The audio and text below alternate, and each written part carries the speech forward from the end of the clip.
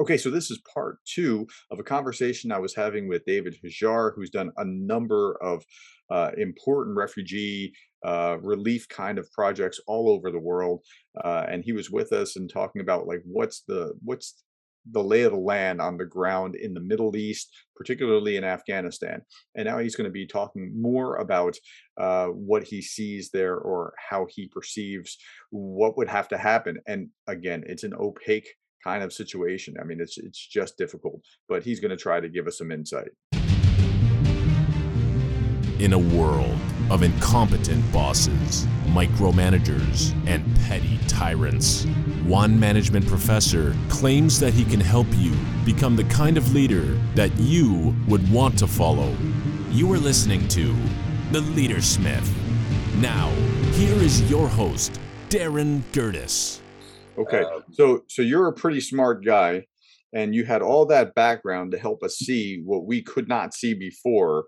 So does this give you any predictive power to see like what's going to be coming down the pike? And then with that predictive power, what would need to be done to, I mean, because even if a majority of the population wanted the Taliban, which generally you don't have to take over by force if people want you, but let's say, even if there was a majority that wanted them, you still have a minority that's going to be in grave danger. So what do we do? I just to be clear, I don't think a majority wants them. Okay. Um, but I think that the Taliban themselves are also aware of the long history of just continual, constant conflict and upheaval in their country. I mean, it's the one country that goes just from one conflict to the next, to the next, to the next, and all of them lasting, for years and years and years, Mm-hmm. with little or no resolution coming Mm-hmm. out of that, and really their people end up suffering. Yep. Now, will that play a part? I mean, remember the Taliban were in power for a period before we went in, and after Yeah, the sure. Russians, and before we went in. So it's not like that's their first rodeo, so to speak, right? Yeah. Well, here's a fun fact. Rambo 3 was about the Taliban, and he was actually fighting with the Taliban against the Russians. Exactly. Yep. Good point. Nobody saw Rambo 3 for obvious reasons, right? But that eventually just fell apart just as the movie was released, and nobody really cared. It was like, but years later, like 20 years later, I saw it and I was like, whoa, how about that? What? It was just precisely that I think, I'm, and again, I'm by nature, I'm more of an optimist. I'm the person who looks at the bright side of things and tries to think of the positive. I don't buy into the argument that automatically that everything is going to be horrible. okay. But there are hundreds of thousands of Yes. refugees streaming into Turkmenistan and Uzbekistan. There's 1 million refugees streaming into Pakistan.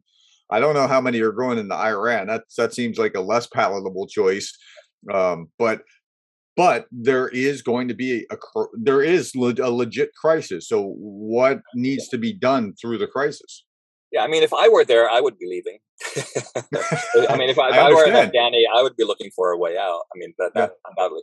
And part of it is because it is a period of uncertainty, right? Okay. The Taliban have taken over, no Mm-hmm. question. They need to establish themselves, and it's up to them how they do that. Do they do the iron fist? And we've seen a lot of footage, right, of summer executions. If I were a betting man, I would say that's what's coming back, because leopards don't tend to change their spots. I would agree. I would tend to agree, at least initially, as they establish themselves and try to quell any initial potential resistance.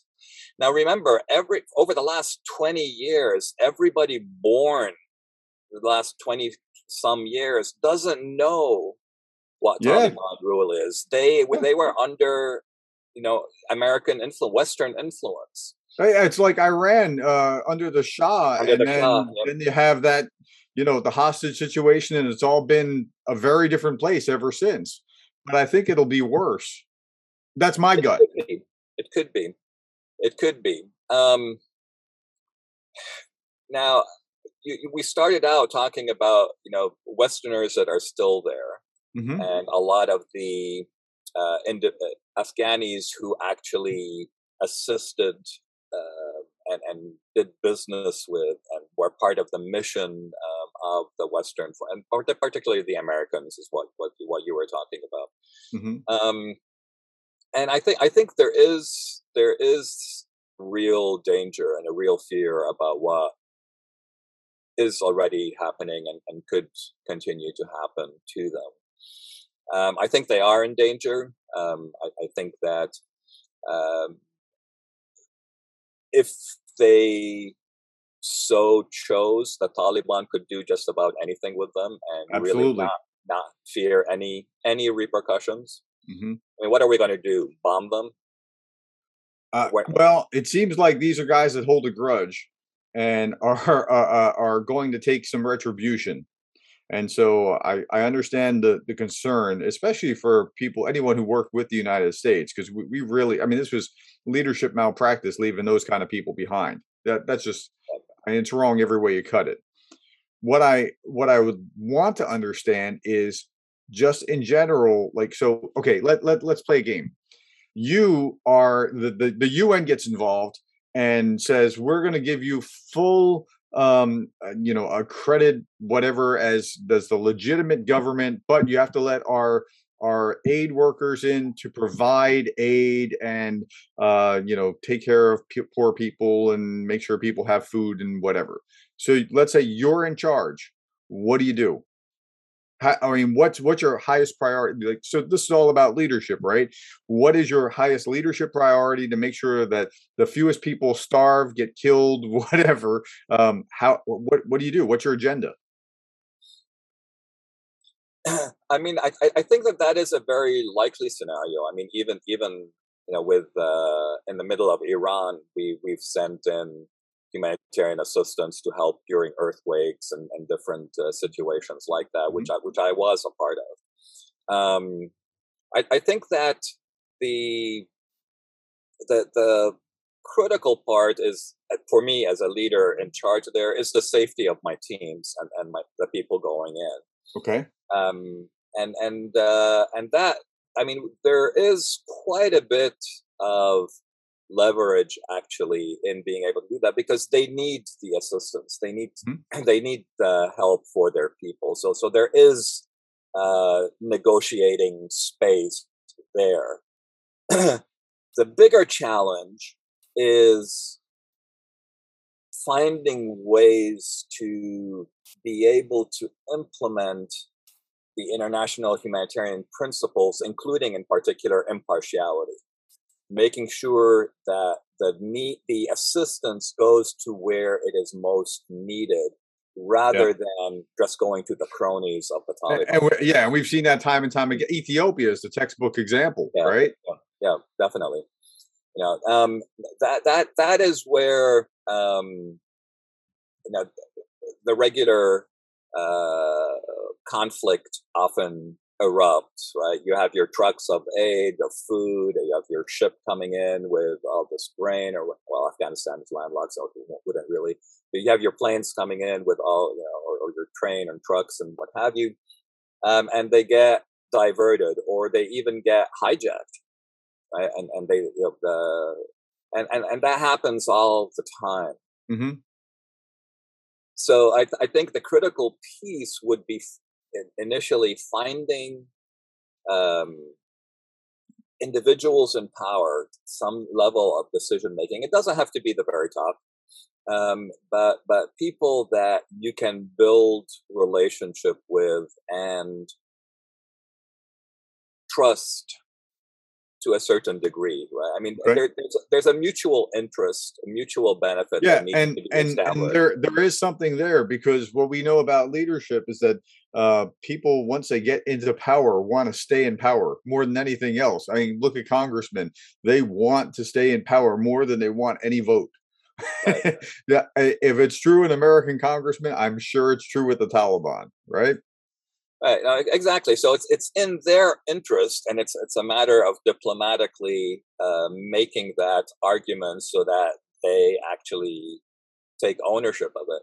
But it's in their interest to show and to demonstrate tangibly that they're taking care of the people. Now, I'm skeptical that they actually care about taking care of the people. I'm not skeptical that they want to stay in power. Mhm. So But disabuse me if I'm wrong. no, no, I agree with you.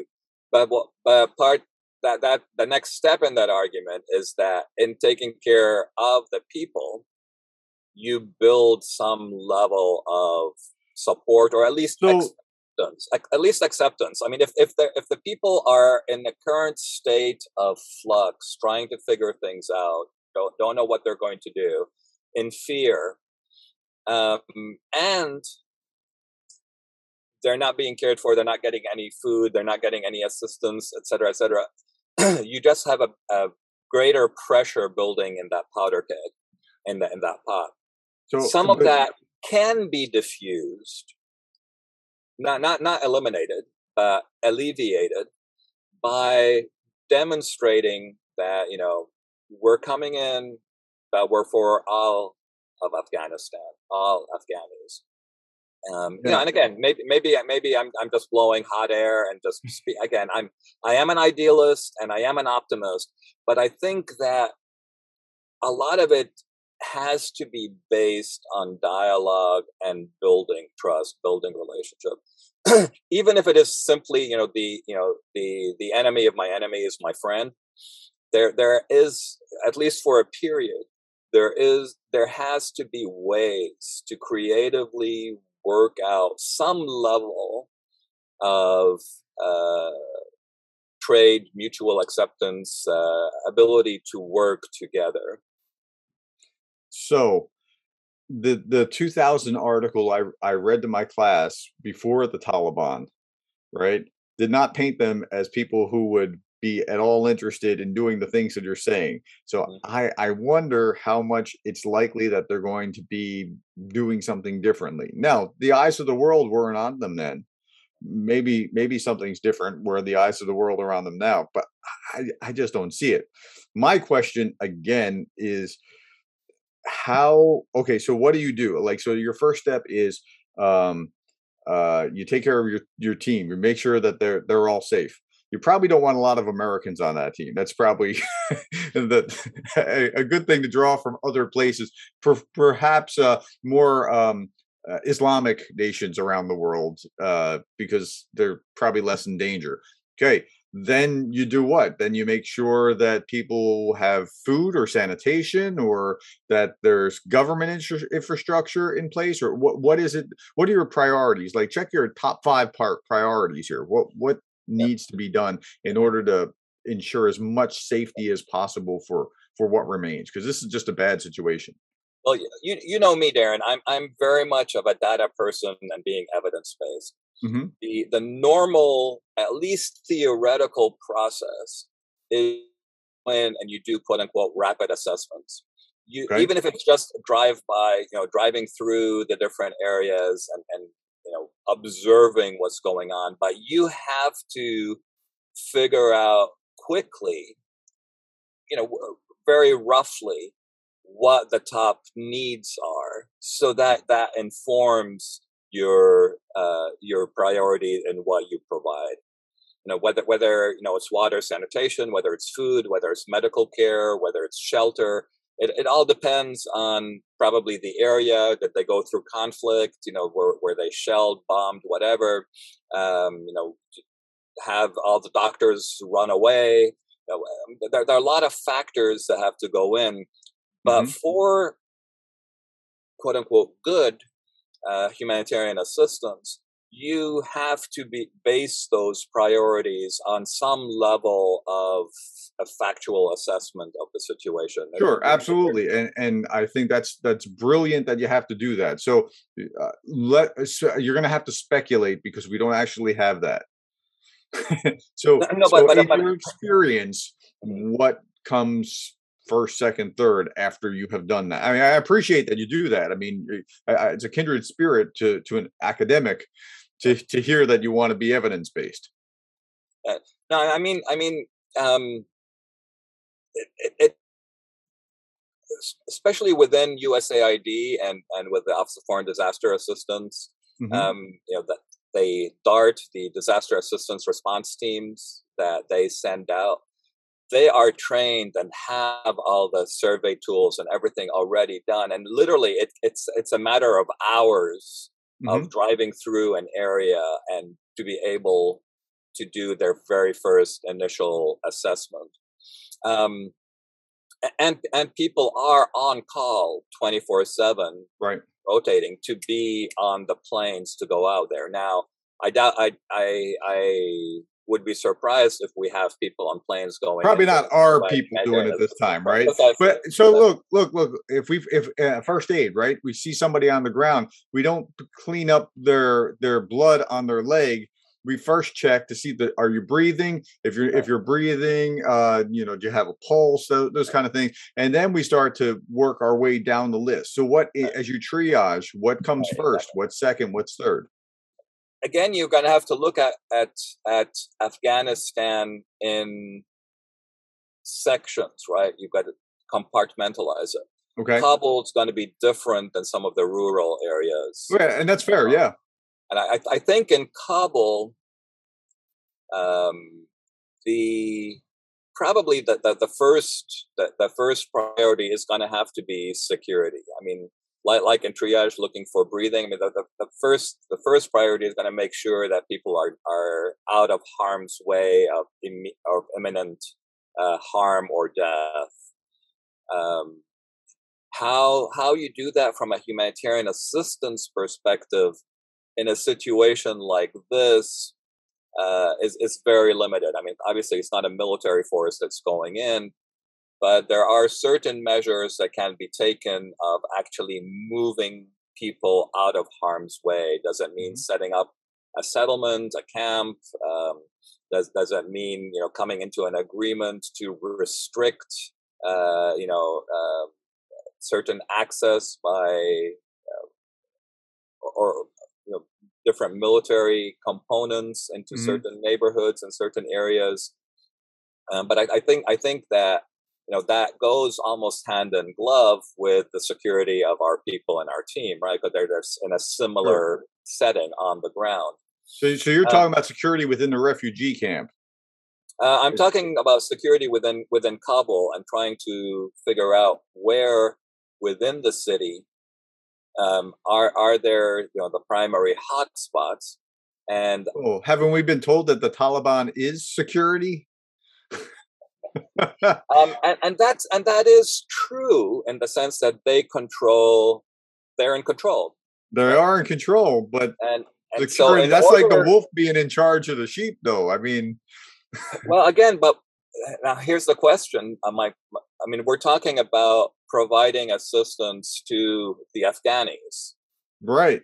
right? So But there are they're Afghanis that are either women that are now too educated for their own good and in danger. No, seriously. no, no, I I hear mean, you. just because they are, just because they're now educated women, they pose a threat to that mentality or that system. I'm unless I'm missing it or incorrect.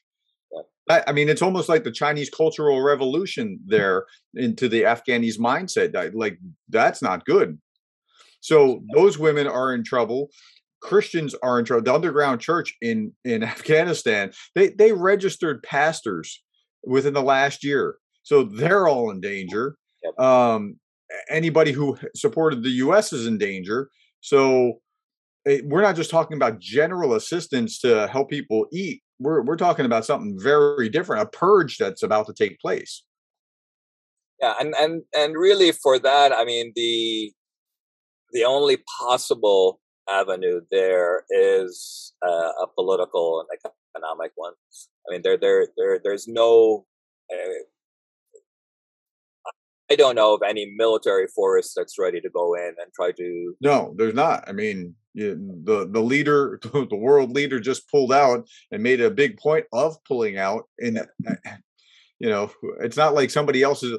It's not like Belgium's going to backfill it, Exactly, right? exactly, So exactly. Um, and we're back at the point of focusing on dialogue and trying to build trust, right, and trying to find common interests or areas where certain political economic pressures might be able to take root or have find a landing spot. Um, but I think that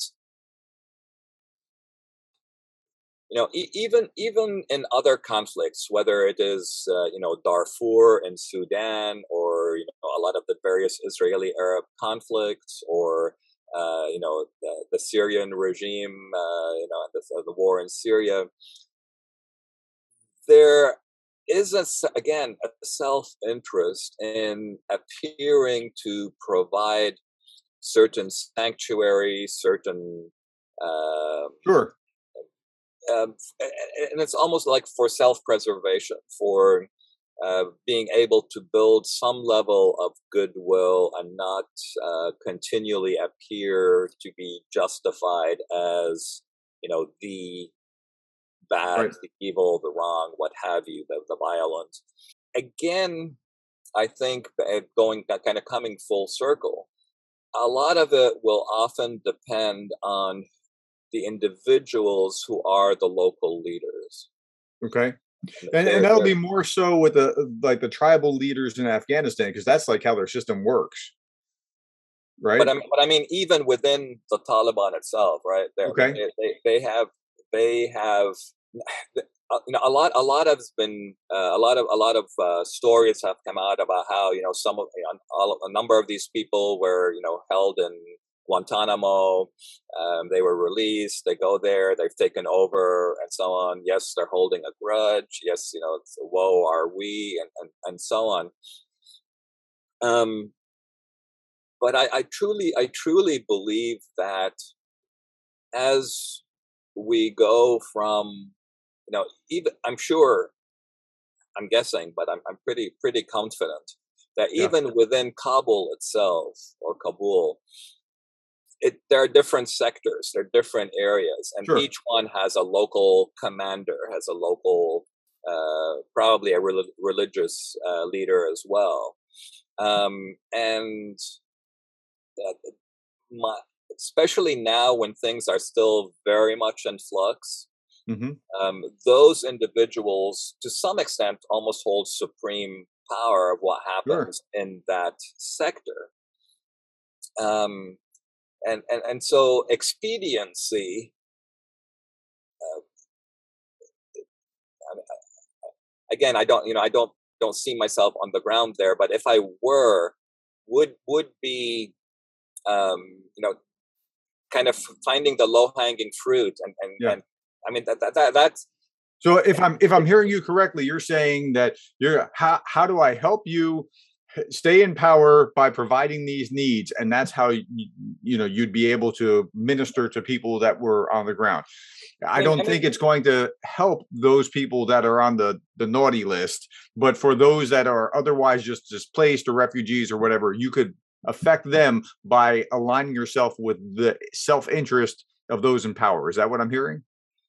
that is true. That is true. I mean, they are people too. I mean, they are Mhm. human beings, right? We Yep. don't agree with them. We don't understand them. We don't see eye to eye with them. They think differently. They do things on a different basis. They take decisions.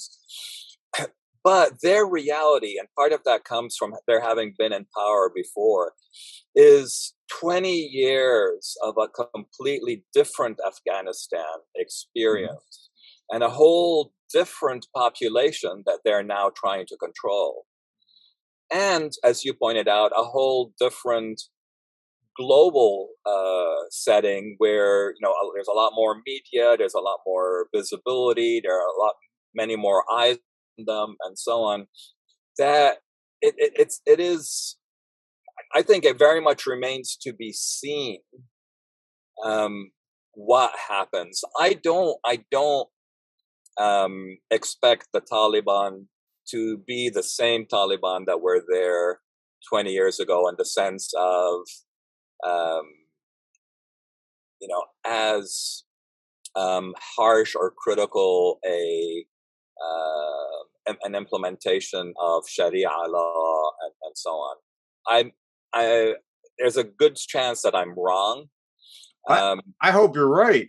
I don't see it, but I hope you're. I mean, I hope you're right.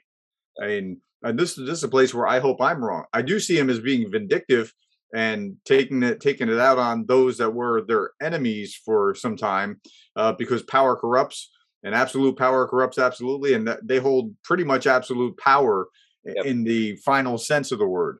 Not in the yeah, sense of the hearts of the people, because they'll still be, standing up on the inside, even if they're sitting down. But as far as if I got a gun to your head, I could probably make you do a lot of things. no, and I think that is accurate. I mean, I think that putting yourself in the place of the Taliban, you have to establish yourself quickly and pretty much ruthlessly initially to subjugate the population, make them stop and listen. You want to cut and nip any type of potential resistance in the bud. So I would not be surprised if there weren't if there were large scale retribution, execution, violent acts of taking revenge that are very visible precisely to that end and To for be that visible, purpose. intended to be visible, Exactly, calculated for that precisely, purpose, exactly, like exactly. what ISIS was trying to do Yep, to show the world who they were. yep. That is very possible. I would not be surprised.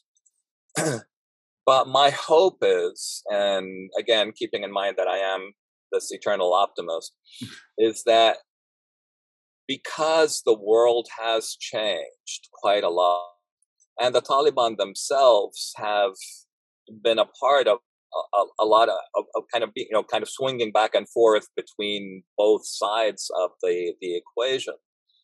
Um, that there is a greater level of sophistication and understanding, and maybe that translates into a willingness to at least put on appearances to appease some of the powers that be. Now, a similar argument could be made for the exact opposite, that no, no, this is our history, this is our heritage. The reason why we've had all these problems for so long is because it was watered down. The West tried Yeah, to change it, and the only way for us to purely move forward is to absolutely clamp down.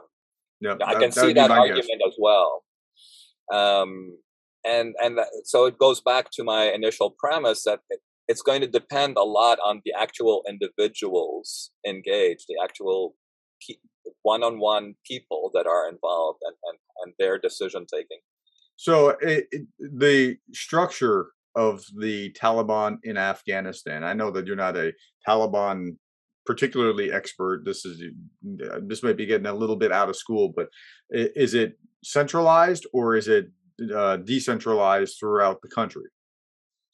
I don't know, but my guess would be that it's decentralized. Okay, and that would Um, make sense with most of what we know about how things work over in that region, Precisely. right? Yeah. So That's okay. what I'm basing my assumption on. Yeah. So as it's interesting that we're looking at these things through different lenses, but finding a great deal of yeah, I can kind of see this. So one thing that we do know is that people want to stay in power, and even bad people want to stay in power, and will do kind of good things to stay in power if that is what's necessary to stay in power. And so I am not comparing the Taliban to the American founding fathers. But in my dissertation was on the American Constitutional Convention and ratification debates.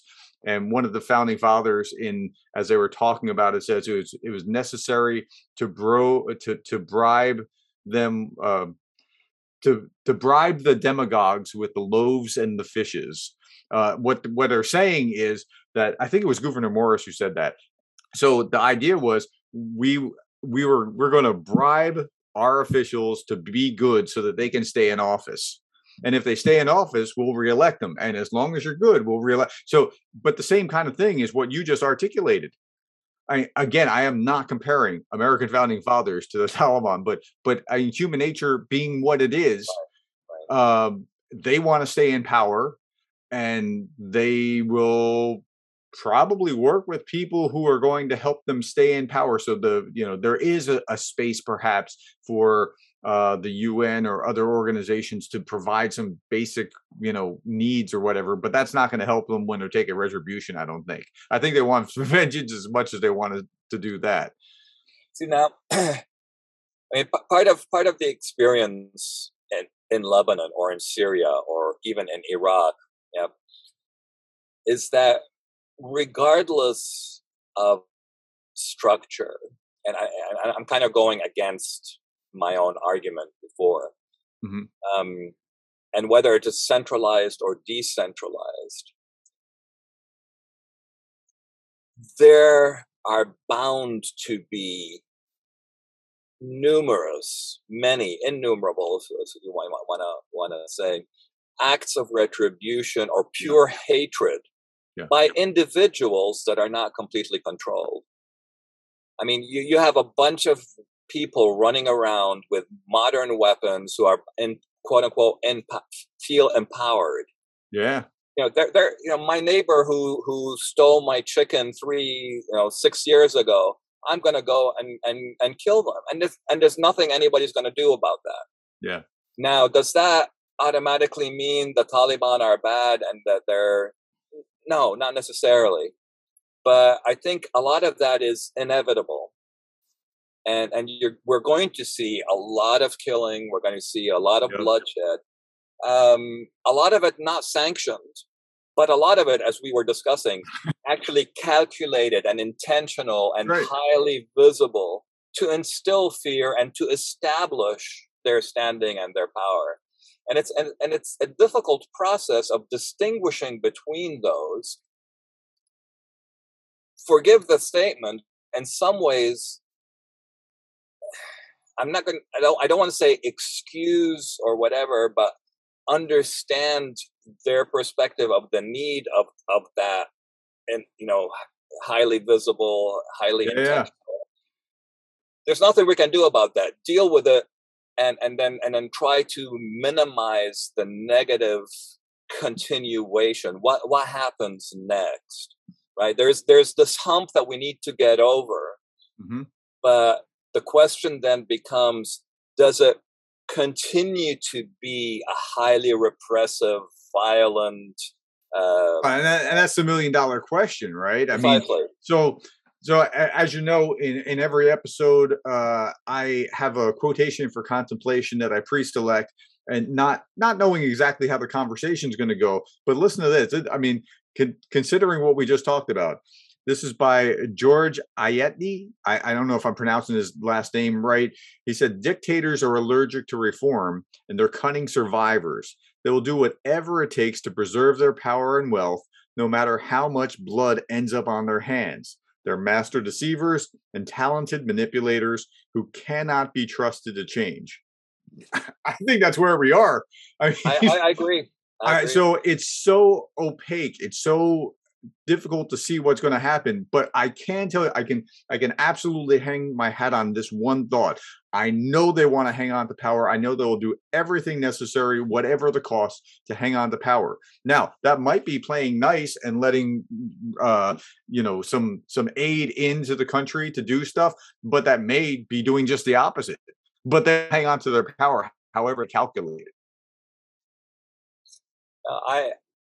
I couldn't have said it better. I think that innocent as doves, but wise as serpents. Wise as serpent. That we have to make room for assuming and hoping for the best. But we also need to be very careful and wise in how we proceed, who we engage with, what we allow, how far we are willing to go. Um, a lot of the work that we do is based on integrity. And I think Mhm. integrity is a critical piece of trying to balance those things. There's the reality on the ground, Mhm. and that has both the positive and negative components. You have people's lives at stake, right? Huge risks involved. Mhm. You can sit idly by and do nothing and just let the chips fall where they may, or you can choose to engage. And if you do, you have to have that balance of being able to be willing to engage, be willing to allow people to be who they are, Mhm. but figure out how do you work within that morass to try to, from my perspective, I say, minimize the suffering of the Yeah. innocent. That's what I'm all about, and I think that truly that is the way. That's the only way that we can engage in a potentially positive way. Yeah. Otherwise, we're Yeah. like we're like the ostrich who just kind of buries their head in the sand. And That's right. There's not an optimal solution here. There's only making it as least bad as you can as you can make it, given the exactly, circumstances, exactly. and working with human nature along the way. And that's what the founding fathers did when they were designing the Constitution. We're thinking, what is human nature like? And you can do the same thing here in order to try to mitigate the harm as well.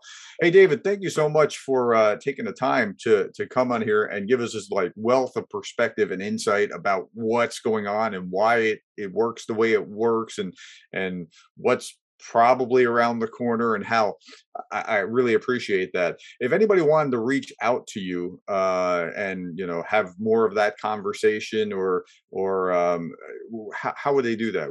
What's a good contact? They could go to the excellenceinleadership.com. Okay. I'm sorry, excellenceinleadershipinstitute.com. Okay. And there's my contact information is on there as well. All right. Hey, thank you so much for taking the time to do that. I know that this was kind of short notice, but again, this was kind of a very recent event of what was going on here, and so we wanted to talk about it while strike while the iron was hot. Thank you again, and I'll talk to you, I'm sure, pretty soon.